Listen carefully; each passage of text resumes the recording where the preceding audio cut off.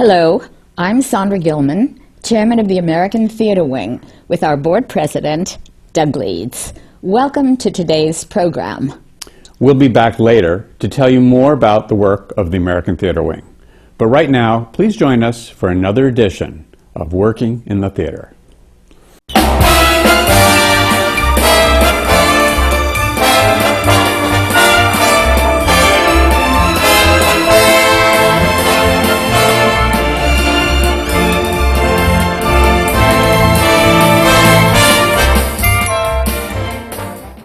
In an era when entertainment is dominated by television, podcasts, video games, and the internet, the discipline of playwright might strike those not immersed in the theater as quaint. With us today are 5 accomplished playwrights whose careers have come of age in the era of the electronic media and whose work is anything but passé. I'm Howard Sherman, Executive Director of the American Theatre Wing. Welcome to Working in the Theatre.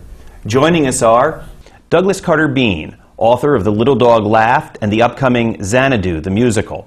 Adam Rapp, author of Red Light Winter and Stone Cold Dead Serious.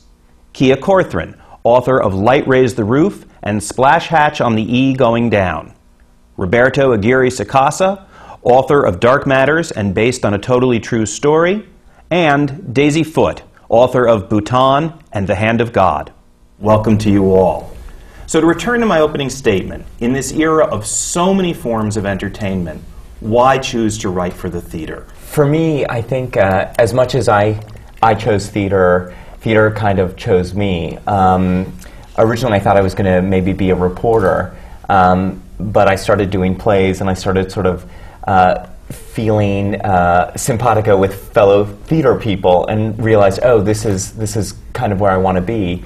But I had always wanted to be kind of a storyteller, and it sort of felt natural that the stories I wanted to tell would sort of fit on a stage.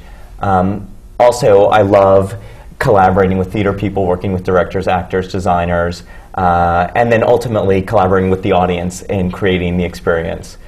So I kind of just naturally gravitated towards that. Daisy, is it the family business for you, given your father is a well-known playwright, your sister is an actress? Yeah, I mean, I don't know how I got started. I suppose that, I was influenced by that, but it comes very naturally to me, and I write movies too, and writing movies is a sort of like a fun puzzle, but it doesn't have the same natural feel for me that writing a play does, and I love being in my office with a play, it just sort of things come out that I never could have imagined, and so it just it's something that's just very much a part of my being. I can't imagine not doing it. Yeah, I guess I feel similarly, and when I have an idea, I'm just drawn to. Sometimes I want to write some other form, and I can't. That's drawn to the theater, but also, I've done a teeny bit of television, but also because my themes are inspired politically. It's really important to me exactly what that message is going to be. And in TV, of course, there are so many people involved that it could be skewed in a different way. And so, and I'm very excited by that live connection between audience and the people on stage, and that this is a singular moment that will never be repeated. It's because it's this connection between those people in the audience and these people on stage on this evening. All that immediacy is very exciting for me. Adam, you started writing novels. So how did you shift, but though you continue to write them? So where's the choice? Yeah, for theater? It's interesting. It's probably 2 reasons I think I got involved. One is that writing fiction is very lonely, and it's very solitary, and there's not a lot of people around. And my little brother was acting in a lot of plays in New York when I moved here, and he was in John Guare played Six Degrees of Separation. And so I would go see that because I had no one to hang out with, basically. And then I started hanging out with actors, and I thought if I wrote a good enough play, that I could have people to hang out with. And that's truly, honestly, and I also thought it would be a good way to maybe meet a girl. Like, when it comes down to the sort of real simple reasons why I tried to do it, that's why I tried. But I fell in love with it because I think the event of affecting an audience on one particular night, that they get on a subway and they walk to the theater and they buy a ticket and they walk into the theater and they witness something. There's nothing like it for me. Nothing compares to it. I used to draw a lot when I was a kid, and I think for fiction writing I was tapping into something that was very visual for me, but I think with theater it actually is another expression of that, where there's something in a frame that's happening and there's a story three-dimensionally passing through space and time, and I think that's something that's held me in the theater as well as the fiction writing. Doug, why theater? Two things that everyone here so far said or touched on. One is the actual event of live theater, which is just exhilarating. I'm always very moved by it. Every time I go into a theater, there's that moment when the lights go down and I just feel everyone in anticipation. And I'm touched by it every time. I do feel like it's kind of like we're like hanging around the campfire, gonna hear a tale. You know, I love that, and I love when something sad happens and you feel everyone in the room just kind of inhale just a little bit, or when a plot turn happens. And I see movies all the time, and it's not the same in a movie. You don't feel that vibe of everyone going like, oh, that doesn't happen in a movie. It's just it's an amazing thing. That. Also, I work in film and occasionally have dealt in television. There is a expression that I hear all the time in my work, which is, no one's going to get that. Or, that's a little too obscure. Or, that's a little too... And suddenly you realize that that little rough edge is being taken away from your work, and it's becoming a nice, big, bland bowl of oatmeal. That I love, that I'll go off and start talking about something that's very important to these characters, or they'll have a discussion about a very mundane but interesting thing, and it doesn't fit into a rule that they've read about. See, in movies, they go to school now how to make movies, even though they don't know how to write them. So they'll say, on page 12, you need to have this happen. And when I'm doing a play, even if it's really in trouble and nobody's happy with it, there is a sense that everyone's trying to somehow help me say the story I need to say. And it's a very, very wonderful thing. So when you come up with a story idea, since you all do write in other forms than just the theater, do you find yourself thinking, is this a theater story, or is this a novel, or is this a screenplay, or, Ferdo, is this something I can express through, if not the comics that you write, a graphic novel? For me, I generally tend to think of any kind of story idea that I have first as a theater piece, and a lot of my plays have what I think a lot of people would consider more either cinematic elements or genre elements, aliens or monsters or things like that. And I find it really an interesting challenge to get those stories on a stage. Like, I get really excited by that. You know, whereas I kind of, there's a part of me that knows, oh, this maybe would be easier if I wrote a movie about aliens or a movie about monsters from the ocean, but how can I create that in a sort of idiosyncratic kind of theatrical way on a stage?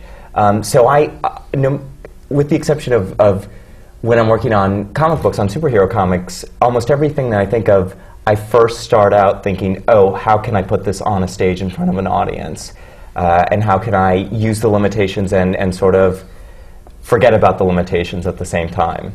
Yet, when we think about the stage, limitations come up a lot in terms of the number of people you can put in a story, what you can physically put on a stage. Do you have to edit yourself when you're writing for the stage? Adam, I saw you nodding. Oh, absolutely. I mean, I always imagine the room that these characters are in, and if there's usually a door and there's usually a window, and I like to work with weather, and I like to work with why people leave. And if they leave, they have to have a really good reason. So my first act might be an entire scene in this one room, and that's happened a lot in a lot of my plays. And what I found that's so different in writing for film is that you want to get in the room and you want to get out as soon as possible, and you're writing 2 to 3 page scenes. So the craft of writing drama is it's this compression, and it's this sort of quick fix thing. Whereas when I'm writing for theater, I can take my time, and you can use sort of real time and real space, and characters can breathe, and they can really want what's in the other character's pocket, and they can really take their time getting there, and you can really drop like story plot points in a way that's much more framed and theatrical and takes its time. And that's what I love about it. I was watching Klute the other night, and that's the one thing I was struck by in that movie was how short the scenes are. I mean, I've seen it before, but I think it's partly because of this movie I'm working on writing right now, and I'm trying to kind of make it a little more cinematic and less like a play. And I was struck by that, you know, and the thing about the play that's so great is that you have this, you know, you can really explore these characters and their language and the time that they're in this room, and out of that, the naturalness of that, these things can be revealed that are so kind of, you know, shocking or surprising, and so I just love that aspect of it. You said you were trying to write a little less like a play and more like a movie. Has cinematic language, has television language affected you? I think everything. The thing I found now is I went back a play I wrote, As Bees and Honey Drown. They're getting ready for a West End production. And I looked at it, and a huge plot point happens with a tape machine. Someone goes home and listens to their answering machine. And I'm going, oh my God, an answering machine. Who has those? Mm-hmm. So things like cell phones, the way people talk on cell phones now is fantastic because they're soliloquies. People are now used to people standing and just talking like this. People are used to hearing things fractured. MTV was a huge influence when it came out, just in terms of storytelling. You could just show a line here, a line there, and you could shatter things up. So film, television, videos, all kinds of stuff are influencing, and I find it exciting, and it enriches the work. But what about people who say that all of this technology is reducing playwriting, that it's making it more like television or film? Well, I heard that there was there was an article written by a major American critic, who I won't name, that said that the 90-minute play is the new thing, because he said... Advocating for it? Yeah, advocating for it. That there's no intermission, so he can get home sooner to watch television. And I thought that was really, really telling, you know, and all of a sudden there was this sort of virus of 90-minute plays that were being put out there. And if you think back to like when O'Neill was writing his 3.5-hour plays, and Shakespeare's plays are so long, and you know, maybe our narrative minds are being, you know, quickened by MTV and iPods and just a quick fix, you know, click and drag culture that we are. Maybe kids these days process information so much faster, but I like to think of myself as sort of a preservationist, and I like to think that, you know, the 2-hour play, the 2.5-hour play is just as valid as it was 10 years ago. If you're telling a good story, anybody will listen for 4 hours, I think. Mm-hmm. But now there's pressures to get on a certain train line to get back to White Plains because there's like a 10 o'clock or a 10:30 train that group of ticket buyers won't come to see the play if they're getting home. If the theater's getting out late, they won't come and see the play in New York. So there's all these new kind of elements that are like challenging,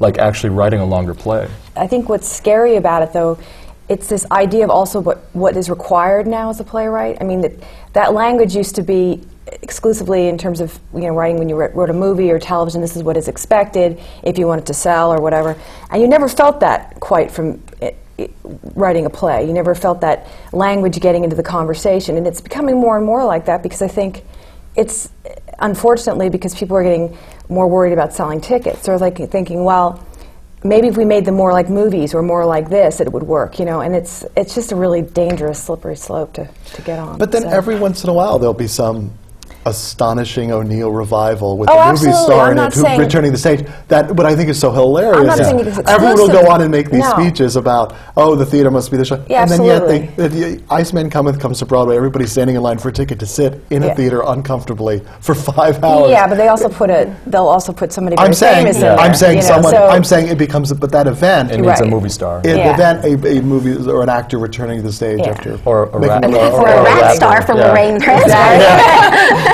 So it is. I mean, it is. You know, but that is an interesting thing. That when all I hear is shorter, faster, funnier, and yet some O'Neill will come out and there was like, you know, I've got to see it, and they'll say with delight in their eyes, it's 5 hours long. Like, look how good I am. It's climbing Everest. Yes, exactly. Since everyone here is under 50, are you conscious in your writing of trying to write work that will appeal not to the people who are going to be jumping on the train to White Plains, but for a younger audience? I mean, my like dream would be to have everyone who's going to like Mercury Lounge and the Knitting Factory coming to the theater, and that's 18-year-olds to 40-year-olds who are kind of alternative, intelligent alternative people. Those people. I'm in a band, so I know a lot of those people, and they don't even think about the theater, and that's my goal, is to get people who don't think about the theater to come to the theater. So I'm trying to write about people. The people I'm drawn to writing about are people who aren't really involved in theater, and so I'm doing my best to kind of, I'm drawn to writing younger characters. I like writing older characters too, but I'd like to think that there is a new audience that wants to come. I think what I know of the people at this table's work is that there is a sense of the history of theater. Like we know the guys and the gals from the past, but we are reaching out to I feel like we're reaching out to younger people and people of our generation and younger, and saying, like, here are the stories with what the tools we've learned from the old guys. These are the stories, this is what's going on now, and this is how we're distilling it. Do you all look for kind of something dangerous, something new in when your work is done, or are you trying to stay within the traditions? Kia, is that something, how do you keep the excitement both for yourself and for the audience? Well, a few years, actually, it was right after 9/11. It happened. I happened to be doing this production. It was an older play of mine that had never had a full production about women in prison, and this small theater picked it up and wanted to do it at this place, The Point in the Bronx, which is it's the community center in the Bronx, which is a really cool space. They do dance and things like that. So it was like 3 performances in the South Bronx, and it was completely 150 seats or something. It was free to the community. It was packed every night with people, from the community and a lot of young people. And actually, my favorite thing was there's a part. It's about women in prison. There's a part where the women kiss, and there were these teenage boys who sort of came in the back because they'd seen it like the night before, and then after the women kissed, then they left. They just came for that part. Yeah. I mean, of course, it was practically volunteer. You couldn't make a living, but it was great to do it for that moment. Was really exciting. New York is a real estate town too. It's tough to find. We were putting this idea of Xanadu together. We wanted to do it in a roller skating rink, in a dance hall, which is what the movie is about. And what I wanted the play to be about was the muses of classical Greek mythology coming down to earth in 1980, before AIDS and bad art happened. But there was it come down, and they would be in this roller rink, and we went to all the roller rink spaces, and it's about real estate. I said, I want to be in a bank. I want to be in an old theater. I want to be in an old deserted movie theater. There's no such thing as an old deserted theater in Manhattan. I mean, they don't exist. It's tough to find an alternative space that way. So it's a challenge. I think it's a little less so doing stuff out of town. Like you said, in Manhattan, it's so much about the real estate, but it's such a joy to me to go see plays that are done outside of New York. One of my first plays was done in Atlanta at a theater that kind of catered only to 20 and 30-year-olds, and you could go in literally with a bucket of beer bottles and the energy of that is completely different, and how they respond to the play. It's not quite audience participation, but it kind of is, and I think that happens when you leave the traditional kind of midtown theater spaces or uptown theater spaces. You get the ideas of the proper etiquette of going to theater sort of break down a little bit, and I think plays are meant to be produced wherever they're produced, churches, basements, wherever. I think it's real, and I always get really excited when I go to like a back room of a bar that's putting on, like the tradition of pub theater is such a great tradition. So I get really excited about that, and I also feel like that kind of brings something out in the work that maybe a traditional theater space wouldn't. Do you know what I mean? With a kind of more traditional set design and more traditional subscription base, all that stuff, it just gets a little more exciting, which is always terrific, I think. I'm curious about who are your influences? Who are the people that you think most influenced the kind of work that you do, whether they are other playwrights or just other writers or it's almost like we should shout out the ones and we should say if we're not influenced. Exactly. Who is not influenced by Chekhov? I'm sorry. I mean, it's like there are But are there particular people that you feel very passionate about the work that meant a lot to you? I'll say, when I actually realized this playwright had this great influence on me, but I didn't realize at the time. I knew when I was in college, I read his plays, I loved them, but it wasn't until later I realized how much he had an influence. He was David Rabe. And actually, so The good. Basic Training of Pavel Helmuth is one of the most amazing. incredible plays ever written. Sticks and Bones. And then actually it's interesting because because that was one of the early plays that I read and just loved it, contemporary plays. And then New York Theater Workshop did A Question of Mercy by Dave Rabe, which was this AIDS play. And I was sobbing, and that has never happened to me. And then that I remember in that way in the theater. And then I went to the new group did Hurly Burly, and I laughed like I've never laughed. And so I thought, I think this playwright really affects me. I think he's amazing. I think more than anybody, like when I think back on the playwrights that have affected me, I think this is such a cliche, but Pinter, he does so much with tension and so much with the mystery of what's between people, and he keeps people in rooms for a long time. And I just think that's such an enormous challenge that he pulls off so effortlessly. So I learned a lot reading his plays. I learned a lot reading Caryl Churchill's plays. I think when I read Mud by Irene Fornés, my head was spun around. You know, Sarah Kane's Blasted taught me that you can do anything in the theater if you're brave enough. And of course, you know, I read a lot of early Shepard and John Guare's work. His sort of he has such a whimsy with language, and yet he's able to ride this tension between like high stakes and silliness, you know, like nobody else. And so I've taken from a lot of people, and I've learned from a lot of novelists too, a lot of contemporary novelists. And I think John Updike and I think Cormac McCarthy's work, just in terms of character and voice, and I think a lot of Edith Wharton's work, like The House of Mirth, was like one of the greatest novels I've ever read. So it's kind of been pulling a lot of voices. And Doug, you mentioned Chekhov, but certainly your more recent plays, I think people wouldn't look at and immediately say, "Oh, these are Chekhovian." Well, I think they're Chekhovian because they're about sad people trying to joke their way out of situations. I mean, I love Chekhov because there's just this undercurrent of despair, and people are just sort of glib about it and sort of making jokes about it and sort of, haha, here we are, what can we do? I mean, I love it. Chekhov, Tennessee Williams, I love. Huge influence on just the absolute sloppiness of his writing is a delight. What do you mean by because, sloppiness? well, if you read people if you do, I mean, the usual people I'm compared to are like the Noel Coward and the Kaufman and the Philip Berry, and there's a concise sort of machine at work, and there's a structure underneath it that's very solid, which I love doing and I enjoy doing.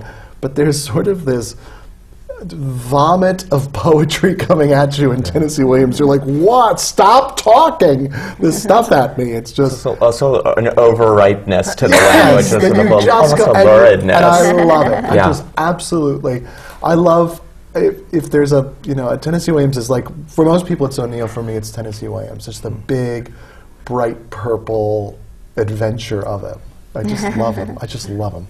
I love Tennessee Williams as well, although I remember the first time I saw or read some of his plays. Recently they just revived something last summer here in New York, and I remember the first time I read it or saw the movie, or I think saw a televised version of the play or something. I had no idea what any of the characters were talking about because the language was so, overripe and juicy, and the characters seemed so over the top to me. I knew I loved it, but I didn't know what the hell they were talking about. But I think all of the playwrights you guys have mentioned are But definitely... how does that get us to monsters and aliens? Well, I mean, I think there's. I mean, when I went to see something last summer, I definitely almost think of that as a kind of horror play. It's sort of set in this garden of man-eating plants and lobotomies and cannibalism. I mean, it's in the world. But I think another playwright that was a huge influence for me, because I grew up in Washington, D.C., which has a terrific classical theater, the Shakespeare Theater, in fact, where I worked before and while I was becoming a playwright. So every year I would see 6 or 7 plays by Shakespeare in really beautiful productions. And I think I learned more about kind of contemporary storytelling, watching those plays and watching those productions, than I did from any other playwright. And you know, Shakespeare had ghosts. Shakespeare had monsters. You know, his epic form, I think, and his ability to bring in, you know, kind of low and high culture elements, which is something that I do. I draw on novelists. I draw on comic books. I draw on movies, soap operas. All that stuff is sort of kind of gets filtered into my work somehow. You know, I think unconsciously, I don't set out to put in all those elements, and frequently, in fact, say, okay, I'm going to write a play, no monsters, no, you know, gay characters, and pretty soon there's like a kid who's creating a Frankenstein monster, and the Frankenstein monster's gay in his bedroom. But it's funny when my parents go see my plays because they can see every movie that I saw growing up. They're like, oh, that's just like in Clash of the Titans. Or that's just, you know, so it's so I like draw from the playwrights that came before, and then other different genres. The thing about Tennessee also is an influence for me is that there is that word that is sort of whispered among in American theater, which is camp. I mean, there's a camp to Tennessee. His characters' names, are we supposed to take them seriously? These names of these characters, you're like, stop it! That's like that. And there's that level, and it's an influence that I see in my work, and I'm interested with it, and I love playing with it, because it is upsetting to some people in the audience to see something that is felt to be campy coming at them, because it is politically and interesting and sexually kind of naughty and wrong. I love that. I think I love playwrights that can tell a good yarn. So I tend to, you know, Alan Ayckbourn, we spoke about that earlier, is probably, you know, like a hero to me. I mean, I read his plays over and over and over again. I think he's vastly underrated because he's so prolific. And he just wrote a play just now. No. Yeah. But he's incredible. And he also does a lot of what we were talking about earlier. I mean, he has this theater in Scarborough, and he directs these plays, and he just has this. When you read his plays, you feel his love of the theater. You know, you can't miss it. And so, Small Family Business, I think, is, you know, it's just an extraordinary play. And I mean, the end of that play is so shocking, but within this sort of somewhat ordinary circumstances, although they all go a little crazy at the end. But and Brian Friel is probably my other favorite, and Faith Healer. I saw a production of that with Donald McCann, and I've never gotten over it. And up at Long Wharf, and it was just, you know, it was one of those things you dream about. Well, with that, we're going to take a very short break and hear a few words about the other work of the American Theater Wing. The American Theater Wing has played a vital role in New York's theatrical life for more than 60 years. We stand for excellence, and we support education in the theater. Best known for creating the Tony Award, our work reaches beyond Broadway and New York. These seminar programs, which are supported by the Annenberg Foundation and the Dorothy Strelson Foundation, are an unequaled forum for discussions with today's most creative artists. Downstage Center's in-depth interviews are heard on XM Satellite Radio. Our grant and scholarship programs support New York theater companies and theater students. And since we began, we have given away more than $2.5 million. Our theater intern group helps young people who are just starting in their careers build a professional network. And Springboard NYC is a 2-week boot camp for aspiring actors from colleges across the country. All of the American Theater Wing's educational and media programs are available for free, on demand, from our website, americantheaterwing.org. Now, let's return to the seminar. We were talking before the break about influences, and now I want to ask you about how you really began to develop as playwrights. And specifically, were you taught to be playwrights, or did you simply learn to be playwrights? I picked it up off the streets. I did. I mean, I got a job when I came to New York. I worked at the Drama Bookshop, and they had a fabulous policy there, a fantastic policy, which was, because they wanted their staff to be knowledgeable, you could take a play home, any play off the shelf, and take it home at night and read it. So I had the most amazing World Theater library, and I just read plays. And I had no idea of which was the good O'Neill and the bad O'Neill, so I just read them all. Yeah. So, and I just reading plays, it excited me. Because originally I was trying to be an actor, and I was thinking, oh, I'll be an actor. And the more I would read these plays, I would go, this is really an interesting form. The spoken voice is fascinating. It's really great. But you're self-taught. Perhaps I should have taken a correspondence course in second acts or something. Yeah, I mean, I'm fascinated by structure. That interests me. And I also started reading books on structure, but really old ones, and hilariously, like, Van Druten. There's actually a joke in Little Dog Laugh where the woman talks about, Thornton Wilder is a big influence on this character of Diane, and the fact that she openly addresses what's going on in the play, and she says, the structure of a 3-act play is this. And I just got that from a Van Druten book, which I thought was just so funny. Like, here's how you do it. Oh, good, I'm relieved. So on the flip side, Roberto, Yale School of Drama, and in fact, you had some seminars with Kia. That's right. Kia came in. And So let's put you on the spot. I eventually ended up going to Yale, but I started writing plays much earlier than that. And when I was thinking about applying to grad school, Paula Vogel, I was in D.C. working as a publicist at the Shakespeare Theater, and I was a reporter as well, but I was writing plays on the side and kind of throwing them up in black boxes around town and on off nights in D.C., various D.C. theaters, many of which are now sadly closed. But Paula Vogel came to Arena Stage. She was the playwright in residence, and she did a workshop with every theater in DC could send their playwright in residence.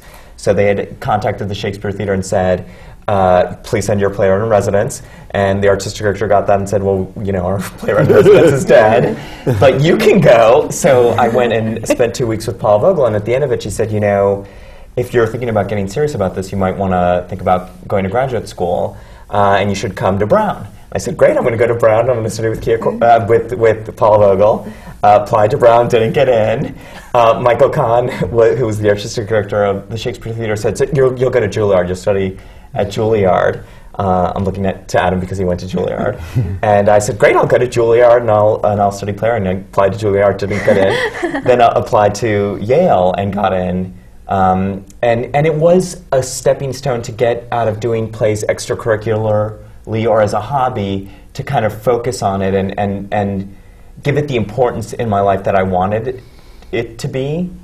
And it was great, not that so much that I learned playwriting as I had a chance to really do it in a concentrated, for a concentrated 3 years with a really talented group of classmates, actors, directors, and you also had productions at Yale, which I thought was a really terrific thing. Every year you had a play in production, and that taught me as much about playwriting as sitting in a room, which I love as well, just with me and the play. So I came to it a little bit later in life, but it was exactly what I needed to kind of also transition to New York. I knew I had to get to New York somehow, and moving to New Haven somehow seemed both less and more traumatizing. So that's how I ended up there. Adam, what was Juilliard for you? Well, Juilliard was a strange thing because when I was, I didn't apply. I'm probably getting somebody in trouble right now. I was at the O'Neill in '96 and '97, and I had these 2 amazing summers there, and I kept trying to write plays, and at this point had written 5 plays, and nothing was happening. And so I was very angry, and I was like, well, I'll just go back to fiction. I'm getting my books published, and I'll just do that. And I have an audience there, and I was very, had a big chip on my shoulder. And I got a call from Juilliard, and they asked, Joe Kramer said, Marcia Norman would love to meet with you. Are you interested in the program? And I said no, because I was like, I'm not going to write plays anymore. And then he called again, and he's like, are you sure? And I said, yeah, I really don't want to do this. And then he called again and said, Marcia would really love you to come up and talk to her. So I came up to Juilliard to meet with her, and she didn't show up. She had some emergency, and then I was just really frustrated. And then they called and said, would you like to come? And I said yes, because they said they had health insurance. And I had a very bad back problem from playing basketball my whole life, and it was like my salvation to healing my back at first. But I went in and I fell in love with it again, because Marcia and Chris were amazing teachers, but also, you had a company of actors that started to come into class and inhabit your plays. And it wasn't just actors sitting in a chair at a reading, it was workshop environments, it was like having lunch with them, it was establishing real connections with other artists who eventually were really, really dedicated to your work. And I think that was the most valuable thing that I took from Juilliard, was like the idea of trying to form a company. And so, yeah, for me, I didn't have any training before that, so it was similarly, I read a lot of plays, and I was lucky enough that I read all the plays that won prizes, because I would go to the bookstore and I would buy the ones with the stickers on it, and I would, so I read a lot of very good plays, and that was a great lesson for me in structure and lesson in like what makes a great play, and I got a sense of what made a play feel inevitable. And then I just tried to do it, and then I applied to the O'Neill. The O'Neill for me was as important a stamp just for my self-esteem as anything I've ever done. And Lloyd Richards was there when I was there the first 2 years, and that man had an effect on me like no other basketball coach I've ever had. Like no one in my family. I mean, the things that every time he opened his mouth, something incredibly wise would come out of it. And so I just tried to hover around him and just soak up his wisdom. And I just think, there was something about that place that was sacred that I'd love to return. And I would always apply and not get accepted again, and I'd be so mad at everybody. But it was a very special place, and I think I learned about what it means to be a playwright in the room at that place, and how important you are in the room. Whereas before I felt like playwrights were relegated to the corner, and they were not supposed to speak up. And I think Lloyd really, and then later Jim Houghton, really supported this idea that the playwright was the center of the experience for this development process. Daisy? Well, my father obviously was a great influence, and he was, he really was my first teacher. But I would simply write plays, and he would edit them. He would go over them. I mean, that's what happened, And then one day he stopped, and that's when I knew I sort of was ready to go out in the world. I mean, and I also studied with Herbert Berghoff for a summer, which was, like Lloyd Richards, was the most incredible experience. I mean, Herbert taught me.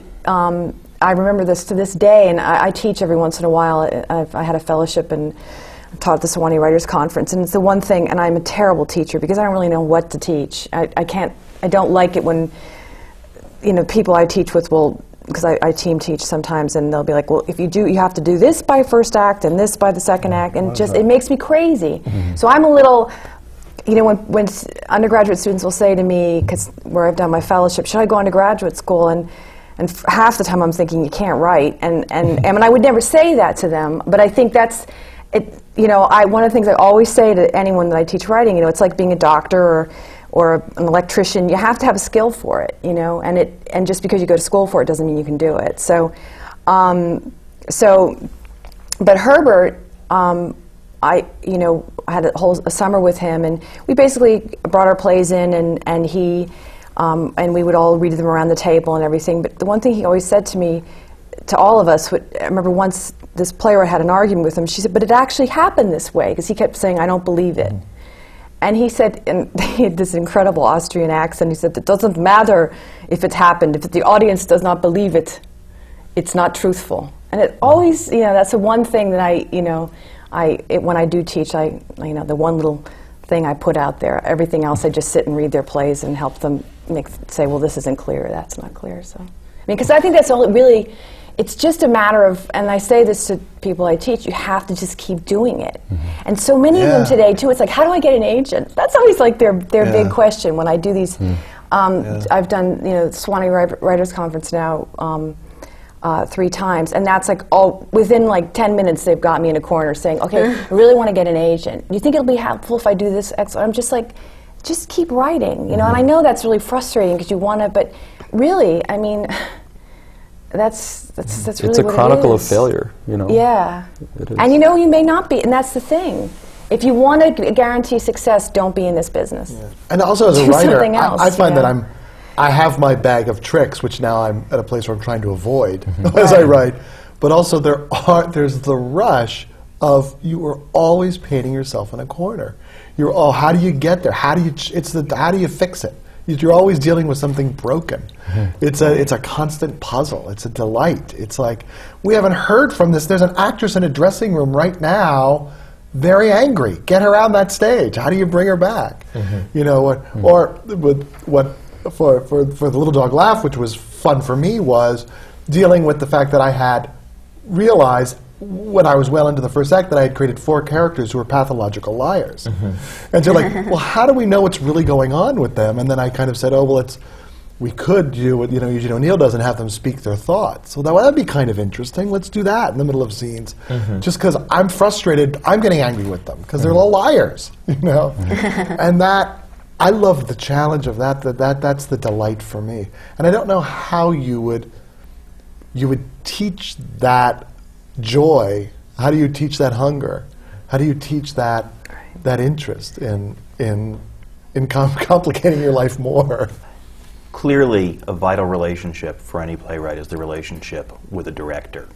And I'm wondering if you all can talk a bit about either how you seek directors or how directors find you, and to what degree you have control over who directs your work. Kia, I want to ask you that first. I do have control. As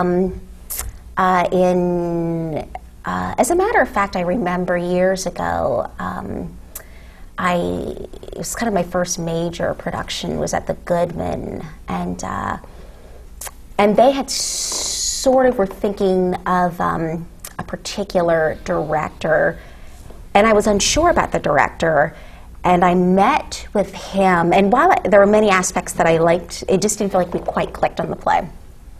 So I went with another director, and but I remember people were quite surprised, especially because it was so early in my career, because apparently I had no idea that the Goodman was considered this sort of director's theater, and that was the reason that I would be. I mean, they had commissioned me to do this play, but that was a director who had worked with them many times, but I felt that he wasn't going to get it, and so I have been. Now, that's not to say I haven't made mistakes many times picking the wrong person, because you never know. You can have a great conversation, then you get in there, and it doesn't quite work out.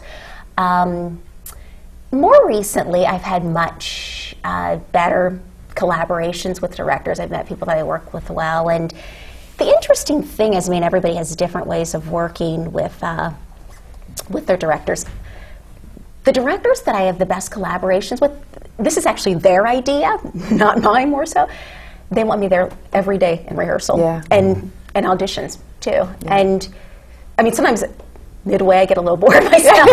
But it's interesting because there are some directors that can be very threatened by that. But I've actually found the ones that that we have the best relationship, and they have the best relationship with everybody in the room, with the director, with the actors, with the designers, are ones that really welcome that collaboration.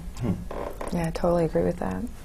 Yeah, I mean, I've been very lucky. I've only worked with one director I didn't feel that we connected with, and that was a particular type of director who just sort of went into the middle of the stage and sighed and said, "What do we do now?"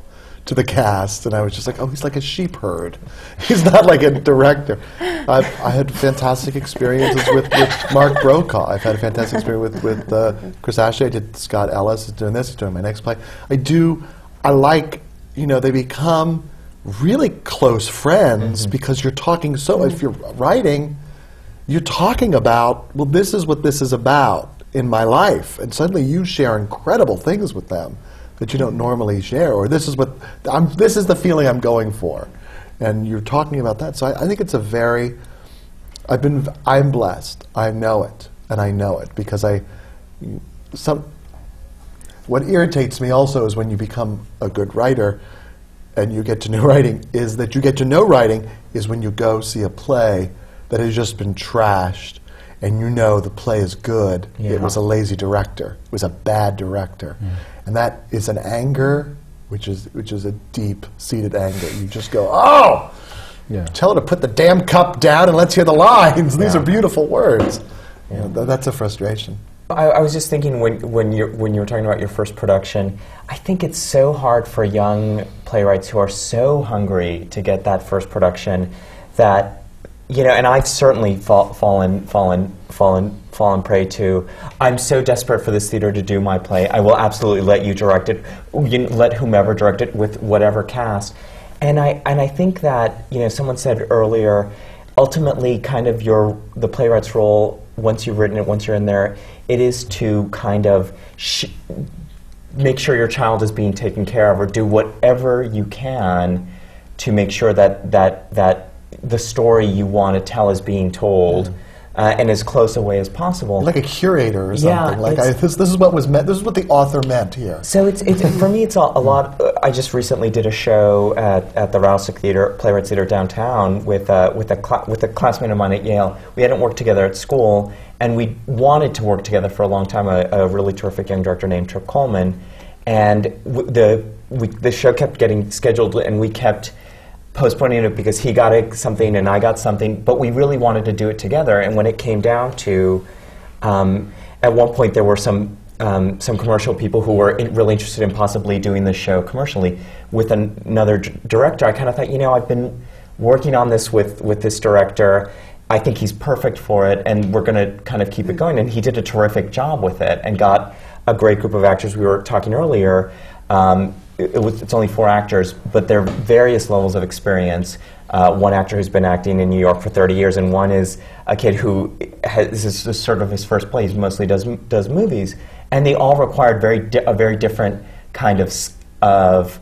They had different needs and Trip was able to fill them all. So I think now I'm starting to think, I'd actually rather not see my play the way I want to see it done, rather than it just be done for the sake of it being done. And you said something, which is another thing I love about theater, is that everybody comes into the room with a different experience, a different set of credentials, a different life study.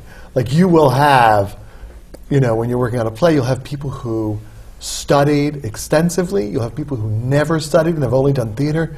You have people who've studied amazingly and then went off and did movies, and they're doing the theater for the first time in 4 years. And they're all in the room together, and we're all trying to make it work. And I love that vibe. I love the feel of it. It's a great thing. It's a great community. And you kind of have to develop, every time you do a show, a new language with everyone. Yeah. Oh, you don't know what I mean when I say this, and you say, what's my goal? And I think, what goal? So it's I just had a thing with Johnny Galecki from the play was talking about a moment in his life. He said, and I wanted to cry, but then I thought, I'll just make a bad joke up in my head and I won't cry like Doug does in his plays. And I said, that is true. That's like the defense mechanism of all these characters, and it's kind of great that now it's in your life. You just kind of like, a bad joke. Okay, great. Now I won't cry. Adam, you've chosen to direct your own work. Yeah. And so that's a different dynamic, obviously. Why that choice? I got really frustrated, honestly. I was, even with successes, I wasn't really happy with some of the things that, results that I was seeing. I always just had this instinct that I could do it better and I could communicate to actors better, and I also felt more involved when I was directing my own work, because I find that when I'm the playwright in the room, I'm just this like punk rock voice that doesn't care what the audience thinks, and I become kind of chip on my shoulder type guy in the corner. When I'm directing, it's a continuation of the authoring for me, and I'm more of an audience advocate. I really want them to be involved in every moment of the story, and my play gets better. And I love working with actors, so for me, I was really afraid to do it at first, but I'd always had this instinct, and now I'm in love with it, and I think I forget that I'm the playwright. I just want to make the story work, and I'm not precious about my words. I'm not precious about moments that aren't working, and I just become kind of more of a rigorous storyteller, ultimately. And I really, really love it. And it's funny because there are a couple directors who I still work with, and I love to work with, like Carolyn Cantor, who's the artistic director of Edge Theatre, Mike Bradwell, who used to run the Bush Theatre in London. He just stepped down, and I've taken and I've stolen from directors, great directors who I've worked with, but just didn't feel like we would have like this relationship that would last beyond this one play. But I had a lot of experiences where I just felt like they weren't serving my play, they weren't paying attention to it, or they wanted some sort of concept to be put on top of the play. And when I was a younger playwright, and I didn't have the stature yet to sort of stand up, and I didn't feel I had the stature, I should say. I would just sort of stay quiet and watch my play turn into something else, and it's like watching your kid get dressed up funny for Halloween, and that's not a fun experience. So I vowed that I would never do that, so I just took full responsibility for it and started directing my own work. And I think Richard Nelson does it beautifully well, and I think it is possible. I think it's not condoned by very many theaters in America, but I'm loving it right now. So I'm too mean-spirited. I just say horrible things about actors. It's great to be able to go into a hallway and go, what is that moron doing? And if I go up to the woman, I say, you're a moron. Look what you're doing. I don't have that edit button quite right. When it comes to my plays, I'm a little too... I definitely have an admiration for directors who can figure out how to talk to actors and designers in a way that I have to actually sometimes leave the room. And also the attention to detail it would make me nuts. Because you do have to work on exactly how that cup goes down and the lights hit and all that stuff. And I'd be like, oh, just get it and call me when it's done. Yeah. That's my mentality. That's what I'm about. I want to...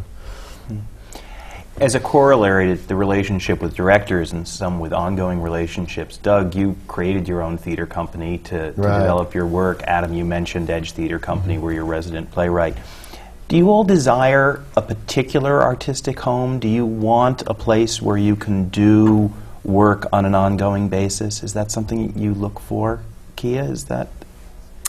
I mean, that'd be great if it were like a guarantee and you knew you were going to get that production. But I actually like that, my one-night stands, because it's kind of interesting. Just every artistic director is so different and different personality, and it's interesting working differently and seeing how this one works and at this theater and the good things about this one compared to that one wasn't so good, but this was great in this respect. So I actually kind of like mixing it up like that. Dave? Yeah, that's how I feel too. Although it would be nice to sort of be a resident playwright from somewhere for a while, to have that guarantee would be kind of I'm glorious. actually in a place where I'm kind of ending that part of my life. Like I don't need it anymore. I don't need... Also, when you do start having a catalog of plays, there's like a lot of stuff you have to deal with. You have to go be a playwright. You have to go be a writer. And the idea of I loved what I will miss when I leave, kind of leave that part of the theater company is I will miss the one weird thing I got to do that nobody else gets to do, which was be in a room with other writers and talk about their plays and try to make them better, which was a great situation. I mean, how do you tell David Sedaris how to be funnier? You just don't. But just being in the room and seeing how their minds work, and fabulous writers. Wendy Wasserstein I got to work with. That's great. And to see how they Neil Butte and see how they deal with things and that's how you solve that problem. That was a remarkable experience for me, and I loved having that. But there's something about being in the world and going off and having to deal with an artistic director with notes and dealing with the director and just being a writer. That's kind of nice too. I'm at this point where I just want to work with a group of actors over and over again. Yeah. I will probably be away from that point at some point, but I desire to, I'm talking about possibly creating a company and, having 7 or 8 people that I work with over and over again, and maybe that'll get really old really fast, but I'm looking forward to it. I did it for 12, 13 years, and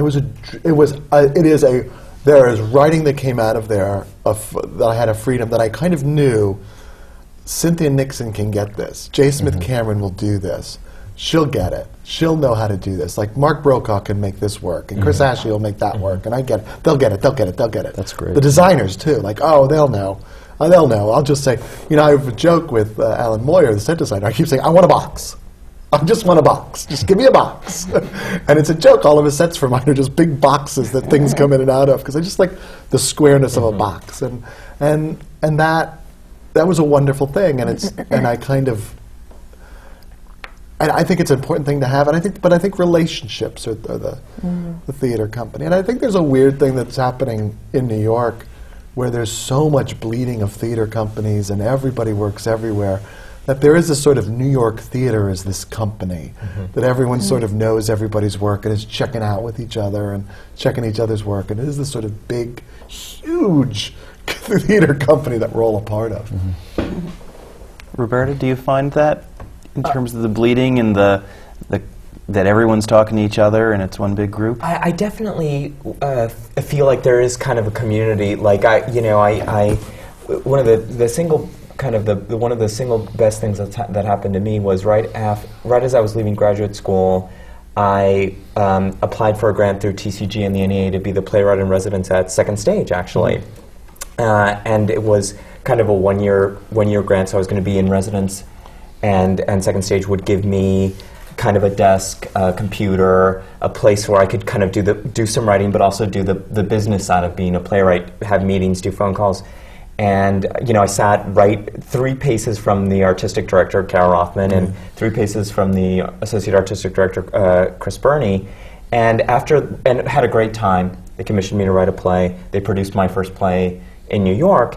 And at the end of the year, the grant was up, and I kind of said, well, what happens now? And Carol and Chris were like, stay as long as you want and as long as we have room. And I've sort of been there for 3 years now. And it's that kind of support. I can't kind of quantify or qualify, except that it's a huge support. They just commissioned me to write a kind of new play. I kind of call myself the squatter in residence. But I've gotten just feeling that support and seeing all the work Second Stage does. And I do feel plugged into kind of a larger network than I was before, certainly than I was before in DC, and certainly than I was before at Yale, although we were just talking about how one of my classmates was in your play and things like that. So there does feel like there's a network. Oh, there is. Yeah. I mean, everybody that I'm working with at the Cherry Lane they're people I've known for 15 years. I mean, I knew Angelina when she was in LA, and she said she always wanted to do a play with me, and she did.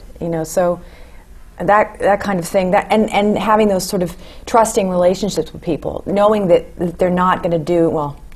I suppose every once in a while it doesn't turn out well, but knowing that there are people that really are watching your back, and understand your writing and been watching it for a long time, and want what's best for you, For me, it's also like great. Like I would grow up reading that In Theater magazine. Do you remember that, or Theater Week?